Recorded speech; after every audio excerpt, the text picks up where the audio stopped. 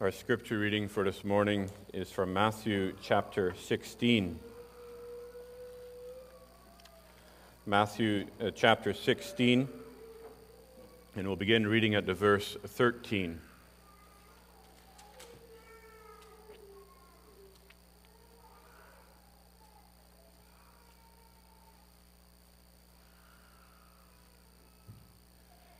Matthew chapter 16, beginning at verse 13. Hear now the word of the Lord. When Jesus came into the region of Caesarea Philippi, he asked his disciples, saying, "Who do men say that I, the Son of Man, am?" So they said, "Some say John the Baptist, some Elijah, and others Jeremiah or one of the prophets."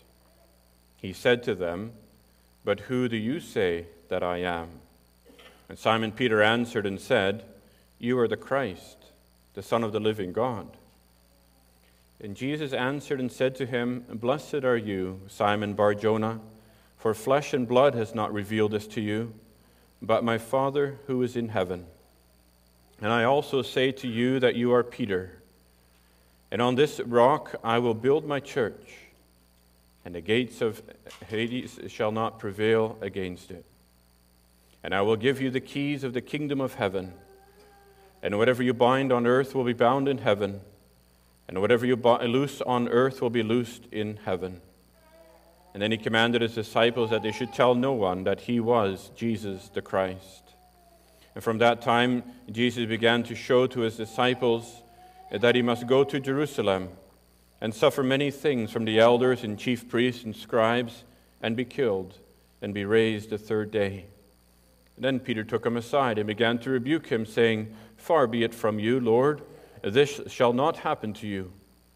But he turned and said to Peter, "Get behind me, Satan. You are an offense to me, for you are not mindful of the things of God, but of the things of men."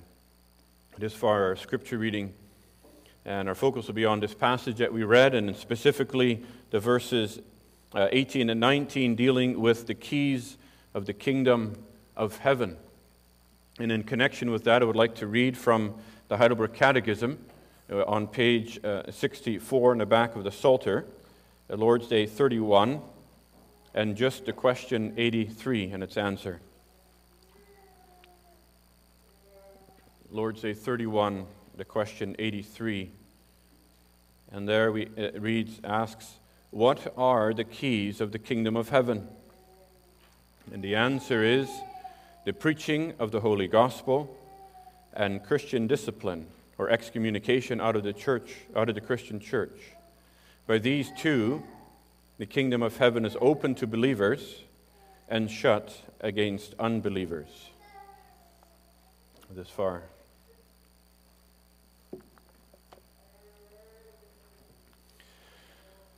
So, dear congregation, our theme for this morning is the keys that Christ entrusts to his church.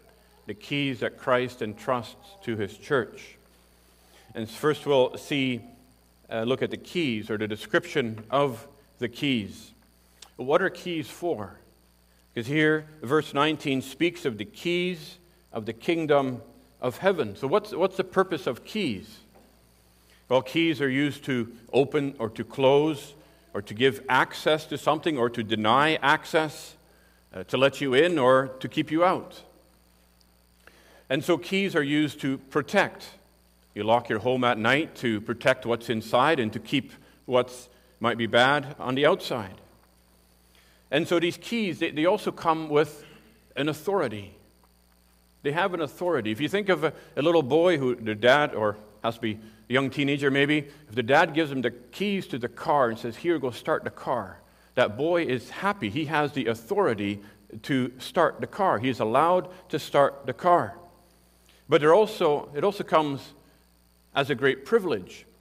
If that child is a little older and has his driver's license, and now the father says, "Here, you can have the keys to my car. You can go out with your friends tonight." There's a great privilege. But it also comes with a great responsibility. And specifically the keys referred to in the Bible, it's often given to a steward. someone who has to care for the belongings of the house, of the owner. You can think of various servants in the Bible. Maybe Joseph, he was to care for Potiphar's house. He had access into every room of the house, even where his wife was. And so he had a great responsibility, and it doesn't say specifically he had keys, but no doubt it came with keys. And if you think of the cities in the olden days, they had stone walls, and they had a big gate on the front, and those gates were locked. And they say that usually the keys that came with those gates, or for those gates, were so big they had to have two men to carry them. And so the key really here is a symbol of authority, a symbol of responsibility for keeping the city safe. They had to open those gates to let the citizens in and out during the day so they could work in the fields. They had to close the gates at night to keep out robbers, thieves, or wild animals. Or if an army came to attack the city, they'd have to lock the gates and to protect them. And so these keys have implications. Implications both for the person who has the keys. It's a sign of authority, it's a privilege, it's a responsibility. But it has implications for the person who's standing on the other side of the gate. And if used correctly, the citizens can come through the gate freely and go out. And notice that it's not the keys that determine who the citizen is. It's not the keys that make someone a citizen. But the keys are used to let the citizens pass in and out. And if it's used correctly, those keys will close the gate to keep thieves and enemies out. And so when we speak of the keys of the kingdom of heaven, they're used to give access to the citizens of heaven. And they're to deny access to those who are not the citizens of heaven. And if properly used, these keys will communicate to you that you are a citizen of heaven, that you belong, or that you do not belong to the kingdom of heaven if you're not a citizen. And so what are those keys? Because Christ says, I will give you the keys of the kingdom of heaven. Now, you might have had it if you have a big ring of keys. If you stood by the door, you have to try to figure out which key it is, and you try many different keys. But even now, people are trying different ways to open the door of success, you might say, to a church. What works and what doesn't. But Christ has given His church only two keys. And these are spiritual in nature. Because in verse 20, Jesus commanded His disciples that they should tell no one that He was Jesus the Christ. And why is that? It's because the Israelites were looking for an earthly king, someone to deliver them from the oppression of the Romans. They wanted their own earthly kingdom again, but Christ said His kingdom is not of this world. He did not come to be an earthly king. And so the two keys that Christ gives to His church, we read there in the Heidelberg Catechism. It says they are the preaching of the gospel and Christian discipline, also interpreted as excommunication out of the Christian church. And by these two, the kingdom of heaven is open to believers and shut to unbelievers. And these are the two keys used to open the gates for, you could say, freedom of access to the citizens. And they're to shut the gates to anyone who would deny Christ and deny them access to the kingdom, stating that they are unbelievers as long as they are outside of Christ. And so these keys, every key only works in its proper lock. And the key to the city gate only had one place where it was to be used. And it affected the people who wanted to come through those specific doors. And so the keys of the kingdom are used in conjunction with the church and not apart from it. And so strictly speaking, it affects really the people who come under the preaching of the gospel, as those who fall under the realm of Christian discipline. And those who, you would say, come to Christ, the door, the keys of the kingdom, open or close that door to them. It's the preaching of the gospel that explains to them, that opens the way, if they are in Christ or not. And so indirectly, it involves not only those people who come and hear the preaching but also indirectly those who remain outside, those who refuse to hear the preaching, those who deny Christ, those who would never want to come to know the Lord. They are, in effect, remain outside. But then in our second thought, we see the authority of these keys. The authority of these keys. Christ has the supreme authority because he is the one who owns these keys. He is the king of his kingdom. And in verse 19, Christ says, I will give you the keys. So it's Christ who is the one who is giving the keys because he is the one who owns them. He's the one who has given them. He's the one who gives them. And he gives it to Peter here after Peter confesses who Christ is. In verse 16, Peter said, you are the Christ, the Son of the living God. And so he confessed the Christ here to be the Messiah, the promised Messiah that was announced in the Old Testament. And Messiah means anointed one. And in the Old Testament, it's especially the prophets, the priests, and specifically the kings who were anointed to their office. And Peter recognizes Christ as the anointed one. He is the king of the kingdom. And so the keys are given by the authority of Christ himself. Christ who said in Matthew 28 that all power in heaven and earth is given to him. And so with that authority, Christ commanded his disciples then also to go and to make disciples of all nations, teaching them and baptizing them and teaching them to observe everything that he commanded them. In Revelation 1, verse 18, we also see where Christ says, he says, do not be afraid. I am the first and the last. I am he who lives and was dead, and behold, I am alive forevermore. Amen. And he says, I have the keys of hell and of death.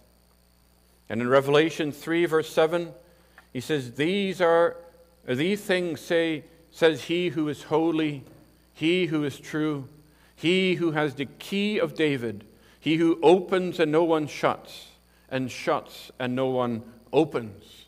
So Christ is demonstrating that he has the supreme authority over these keys. He has the power over death and hell and the grave. And he is the one who says in verse 18, I will build my church, and the gates of hell shall not prevail against it. They will not be victorious against it, but Christ's church will be the victor. And so, this is a comfort for every believer, that not even death can prevent a citizen from entering this kingdom. Because it's by death that you enter the reality, the fullness of that kingdom. The power of Satan and all the forces of darkness, it cannot stop this kingdom. It cannot stop Christ from bringing citizens into his kingdom. And so this authority of Christ is of the greatest comfort for you who believe in him. That if he, through his word, through the preaching of his word, through the use of the sacraments and discipline, has opened that gate for you, then no one can shut that gate to his kingdom. And Christ then also has the authority to give these keys to whomever he chooses. No one can take these keys to himself. No child is allowed to take the keys from his parents. No person in the kingdom is allowed to take the keys from the king. And Romans 10:15 says, how shall they preach unless they be sent? They must be sent by Christ to use the keys. No one can enter the office of elder or deacon or minister at their own will or at their own authority, but it must be through the church, because these keys are not ours. The message is not ours. The means of discipline is not ours, but it's Christ, and we are only ambassadors, stewards, servants. And so who does Christ give the keys to? Well, the authority is given to the stewards of the keys. He says, I will give you the keys. And here he's speaking to the apostles. He gives it to the apostles first. And specifically, Christ here in this verse is speaking to Peter directly. He's speaking in the second person singular. Peter's acting as the representative here of the other apostles. But it's helpful to understand why he says that.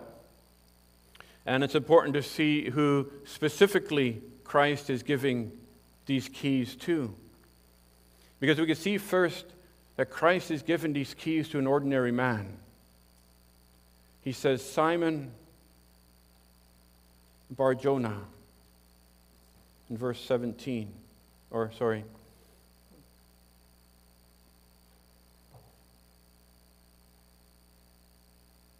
17, he calls him Simon Bar-Jonah.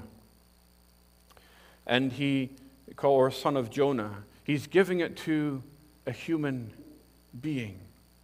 A person who's born sinful and fallen, but one who is saved by grace through faith in Christ. He gives it here to a man who is very impulsive, as we know a lot about Peter, and one who is prone to sin and one who has his own weaknesses. He gives it to a man here who in no way could save himself or contribute anything to his own salvation. He gives it here to a man who certainly didn't have a total and complete understanding of what this kingdom of God was. Because later even the disciples asked, will you at this time restore the kingdom to Israel? They still saw it as a certain physical kingdom. He gives it here to a man who even opposed and hindered Christ.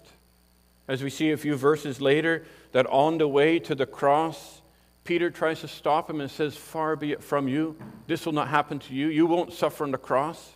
Peter did not understand what it meant for Christ to have to die for this kingdom. He gives it here to a man who would feel the painful reality of his own sin when he would later deny his own Savior 3 times with an oath that he did not know him. But he gives it to a man who would know and feel the love of Christ for sinners. To know that forgiveness and to know that restoration by his grace as a citizen of his kingdom. But then secondly, Christ gives the keys to a spirit-filled man. Because in verse 17, Christ says, for flesh and blood has not revealed this to you, but my Father who is in heaven. It's not our human wisdom, it's not our tradition, it's not our works that can come to such a conclusion or understanding of who Christ is for sinners. But it was the Father who revealed Christ to him by the Holy Spirit. It was the Lord who opened Lydia's heart to understand who the Lord Jesus Christ was. And in Matthew 11:25, Jesus says, thou hast hidden these things from the wise and the prudent, and have revealed them to babes. And no one knows the Son except the Father, nor does anyone know the Father except the Son, and the one to whom the Son wills to reveal him. It is God, by the power of his Holy Spirit, who reveals who Christ is to your heart. This person who is saved by God is filled with his Spirit. And in John 20, verse 22, Jesus said, when he sent his disciples, he said, receive the Holy Spirit. And later in Acts, that was fulfilled visibly when Christ poured out his Holy Spirit, especially upon the apostles and the disciples there. And thirdly, then we see Christ gives these keys to a man specifically. To man in the sense that he's an earthen vessel, as Paul calls him, weak in themselves, empty in themselves, to display the power of God. A man who God uses to show his power to apostles, to human beings who are created like you and I, and nothing more. But also to men specifically, because Paul says women ought not to teach or to hold the same authority in the church. And this doesn't degrade women. The Lord has His own purpose and place for men and women. That's why it's important to keep the distinction between men and women in our society.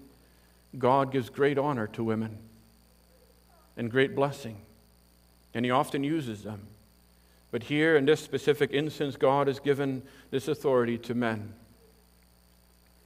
But then fourthly, Christ gives the keys to a man who's a citizen of the kingdom of heaven, who himself was taught to confess his faith in Christ.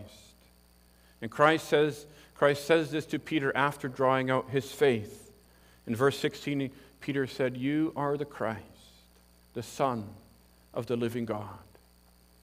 And so Christ gives these keys after confirming Peter's faith, after confirming this faith was from God and not from man.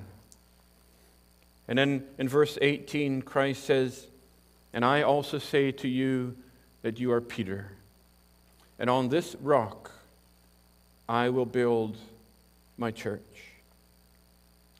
And so Christ here is saying that He will build His church on the rock, Peter. And this is a play on words in the original language, because Peter's name means rock in Aramaic. In John 1, verse 42, Jesus said, "You are Simon, the son of Jonah, and you shall be called Cephas," which is translated a stone. And so Peter's name means a stone. That's why the Lord is using this imagery to show how He's going to build His church and where He's going to build His church. It's just like Jesus said, the wise man built his house upon the rock. We have to build on a solid foundation, and this is what Christ is picturing here for us. So Christ is building His church on the foundation of the apostles, with Peter as a spokesperson, with Christ as the cornerstone. And now this does not mean He's building His church on human beings specifically, on who they are, but on especially their confession in Christ, on the doctrine that Christ taught them, on the fellowship of the brethren, and of the unity of the one faith in Christ. And so Christ institutes His church by His authority, beginning here with the apostles. This was the building blocks, the foundation stones of His New Testament church. Ephesians 2, verse 19 says, "Now, therefore, you are no longer strangers and foreigners, but fellow citizens with the saints and members of the household of God, having been built on the foundation of the apostles and prophets, Jesus Christ Himself being the chief cornerstone, in whom the whole building, being fitted together, grows into a holy temple, in whom you also are being built together for a dwelling place of God in the Spirit." And so He began there with the apostles, and now Christ gives the keys of the kingdom to the office bearers of His church throughout the world. The apostles went after they had planted churches. They would come back later, and they would ordain office bearers, elders and deacons, and they would be the ones to carry on that task. And so the office bearers are called the watchmen on the walls of Zion. They're the ones looking out. They're the shepherds. They're the overseers. And they're there to represent Christ and to bear the office in His name. And so Christ delegates this authority to His church. And the duty of those office bearers holding those keys is to maintain the purity of the church and to maintain the glory of God in Zion, and to instruct in the doctrine of the apostles, and to administer correction if there's a straying. And so this is what we need to remember also, as it's noted in your bulletin, that they are looking for new office bearers also in this congregation. We need to remember how the Lord describes them, what qualifications are required for office bearers. 1 Timothy 3 and Titus 1 give the Lord's description of what is required. But the church is built on the foundation, on that foundation, when people receive the word and believe. The same thing is required of Peter and of you and I, that we believe in this one Lord Jesus Christ. You are the Christ, the Son of the living God. And we see that happening in Acts 2, verse 41, where it says, "Then those who gladly received his word were baptized, and that day about 3,000 souls were added to them. And they continued steadfastly in the apostles' doctrine and fellowship and in the breaking of bread and of prayers." And so the Lord builds his church on this foundation, on this confession in Christ. But then thirdly, the function of the keys. And the function of these keys, and this being an introductory sermon to this section of the Lord's Days, is an overview of what these keys are. The next questions in the Lord's Days really look at what each individual does and how it works. But this is a general overview. Because in verse 19 it says, "I will give you the keys of the kingdom of heaven, and whatever you bind on earth will be bound in heaven, and whatever you loose on earth will be loosed in heaven." And it says here, whatever you bind, not whoever you bind. So this passage points us to what it is that we are dealing with, meaning the beliefs, the confessions, the life of the people. We're not binding individuals specifically, but we're looking at the nature of their confession. And so the binding and loosing that Matthew writes here, these are terms that were used in Israel, rabbinical terms, meaning forbidding and permitting. And so if a person continued to believe or to do what was forbidden, and if they refused to repent, they would be disciplined in those days. But if they repent, they'd be forgiven. And so this binding and loosing really has to do with their current standing in the church of Christ. It determines whether they are in good standing or in not a good standing. And if you consider where the Heidelberg Catechism deals with this, it follows immediately after the Lord's Supper, dealing with the Lord's Supper. And the previous question asked, well, who is the Lord's Supper for? And it described that it is for those who trust in Christ, that are sorry for their sins, and yet believe they are forgiven through Christ. But it says, but hypocrites and such as turn not to God with sincere hearts, eat and drink judgment to themselves, they indicate they do not belong at the Lord's Supper. And so the Lord has given these keys also to help distinguish between in the hearts of the people if you do or do not belong in the Lord's kingdom. And so it's not the office bearer's job to discern your heart or what lives within. We can only hear your confession. But the Lord uses his keys, the preaching of the gospel specifically, to probe your heart and to see if you are in the kingdom of heaven or not.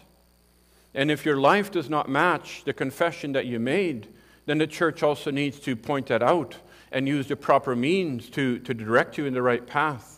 To direct you, to correct your life, to repent of your sins. And if a person is not willing to heed the warnings and the word of God, then they must lock them out of that kingdom with the keys of discipline. And so that's why these keys must be used very carefully and be used only in accordance with God's own word, because they are Christ's keys.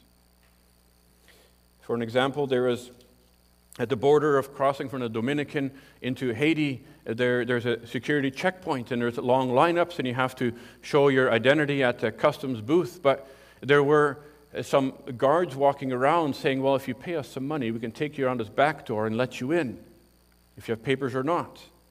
And so they're misusing the key of authority that they had in the country. They did not execute the authority of the keys responsibly, or even according to the law of the land. But it can also happen that, in another way, a terrorist might sneak into a country and begin doing his evil work. Somehow, somebody might sneak into a country with a false passport. And so there are people who come into the church with a false passport, with a false confession. They're not actually citizens of Christ's kingdom. But sooner or later, that life can be revealed in this world, Just like a terrorist will be revealed when he begins sabotaging the country or the city. And so then the keys of discipline need to be exercised. And so when you think of the intent of the keys that Christ has given, if you think of it in civil terms, the authority of the civil government is used to punish crime. They're given the power of the sword to punish evil. That's the duty of the civil government. And if a terrorist entered a country and began doing harm, they would need to be punished for that crime. But with the keys of the kingdom, it's slightly different. The primary intent of the key is not initially punishment, but to serve as a medicine. It's to serve in a corrective way, to be like a reforming agent to them, to correct their ways. The intent is to heal the sick and to restore the wounded and to bring back the wandering sheep. So with the civil government, it first looks at punishing and then rehabilitating, but with the ecclesiastical keys, it's first to correct, and if that doesn't work, then to discipline, and to go further. 2 Timothy 3:16 says the Scriptures are profitable for doctrine, for reproof, for correction, for instruction in righteousness, to lead us in the way of God's Word. And Matthew 18 also explains how we are to approach someone who is erring in their way, to begin one-on-one, begin small, begin trying to draw them back to Christ by simple words and interaction. And if nothing else works, then not only can we move to the second key, to the second door where the offender is cut off from the church. The gate is then closed to that person, letting them know that by their own life, by their own refusal to repent, they confess that they're not actually citizens of the kingdom of heaven. Just like the civil government is concerned for the well-being of the country, the ecclesiastical government is concerned for the well-being of the church. It's to maintain the moral law of God. It's to glorify God. It's to maintain the purity of His church and the purity of worship in accordance with His Word. It's to promote the faith of the fellow believers, and it's to correct the souls that are straying, all with the intent to bring each one back to the Lord. And so, whatever Peter, here he representing these 12, and now ultimately whatever the church binds on earth, he says, it shall be bound in heaven. And whatever is loosed on earth remains loosed in heaven. And that comes from John 20, verse 23, where it says, if you forgive the sins of any, they are forgiven them. If you retain the sins of any, they are retained. This does not mean that the church has the power to forgive your sins. That's an error in the Catholic Church and maybe others. If you forgive the sins of any, it says, that we are not the ones to forgive sins. That's Christ only has the power to forgive sins. But based on God's word that is preached, the admittance to the citizens through the preaching and through the means of the church, it promises the forgiveness through His word to those who rely on the Lord Jesus Christ, and it warns those who do not believe that they do not have that forgiveness, that they do not have the citizenship of heaven. And so the person with the key stands at the gate, so to speak, of that city and opens it for citizens and closes it for those who are non-citizens, so that you can discern if you are in Christ or not. And the keys of the kingdom discern who the citizens are and assure that the gates are certainly open to all those who confess that you are the Christ, the Son of the living God. That's the intention of the preaching of the gospel, as we hear further the next time. It's to assure the people, and even the trembling ones, that when they come to Christ in faith, to God in faith through Christ, that the doors are open to them. And that promise is also conveyed to them in baptism and the Lord's Supper, that assuredly as those who trust in Him, their sins are washed away. But at the same time, it bars out anyone whose lives reveal by their sin that they are not forgiven by Christ's blood. And they assure all unbelievers that if you do not truly repent of your sins, that you do not truly believe on the Lord Jesus Christ, that as long as you remain in that condition in your life, those doors of heaven will be closed. Those are the keys that Christ has given to his church to communicate to you. If you have an open access where Christ says, I've opened the door and no man can shut it, or I've shut the door and no man can open it. And he reveals through his word how that is. And it is for you to discern through the preaching. If those doors in Christ are open to you by faith, by grace through faith, or if by your life, by your heart, you know that those doors are still closed because you have never rested in Christ alone. And so it is for you to turn to him even today, that those doors may be swung open, because God says, and as Paul put it, be reconciled to God even today, because Christ has opened a way of access for all those who would come through him. He is the door, he is the gate, he is the narrow way through whom we must be saved. And so these keys that he has given to his church are the preaching of the gospel and Christian discipline, which we hope to look at more closely in the coming weeks. Amen.